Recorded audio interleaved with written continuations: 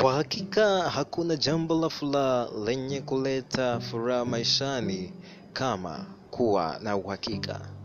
Maisha ni safari ndefu isiyokuwa na likizo, lakini yote hufanikiwa kama utakuwa na uhakika wa pale unapoelekea. Mwelekeo wako wa maisha na kuwa na hakika ya kufika pale uelekea hapo, kwa hakika itakufanya wewe kufurahi na kufanikiwa katika maisha.